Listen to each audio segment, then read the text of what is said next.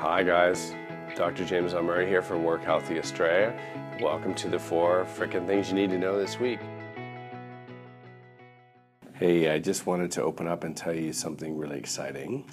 And it's really good news for all of us because 2/3 of all the people in history who've lived to be over 65 are currently alive today.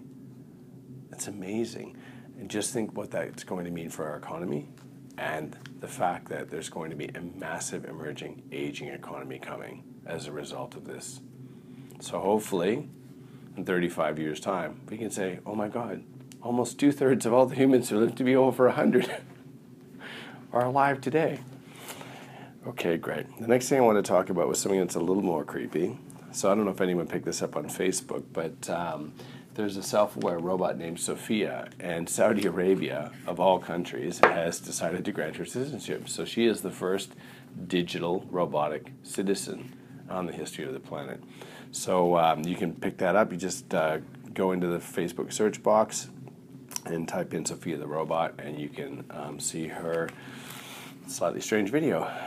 The next thing I wanted to talk to you about is I wanted to talk to you about our 5 to Thrive pilot that we're running.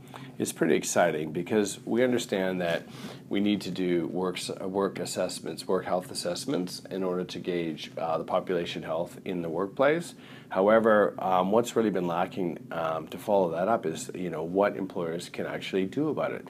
And so we've actually designed a health and well-being intervention called 5 to Thrive that gives people the tools, the skills, and the training so that they can build their own ideal health recipe. So we're doing our first pilot with 6 people here in Gisborne, and I'll keep you posted on it, but it's pretty exciting stuff, really.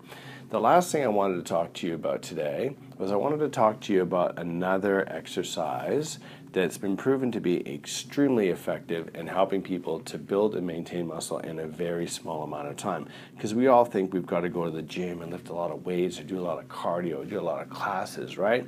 And so the issue, of course, is if we're just looking to build and maintain muscle, the studies have shown that high-intensity exercise is actually the easiest way to do it. So if you do 7 minutes of high-intensity exercise 5 days a week, which is 35 minutes a week, you can actually build high-quality muscle and maintain your lean body mass. So the way you do it is you pick 7 body weight exercises that you like to do, like squats and lunges and dips and chin-ups and push-ups and plank and crunchies or whatever you like.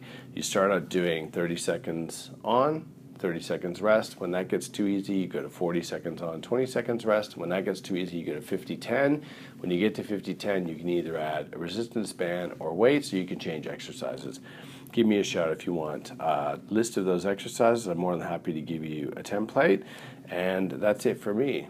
So let's get exercising. Let's celebrate the fact that people are living an incredibly long time these days. We'll watch out for the creepy robots, and I'll talk to you next week.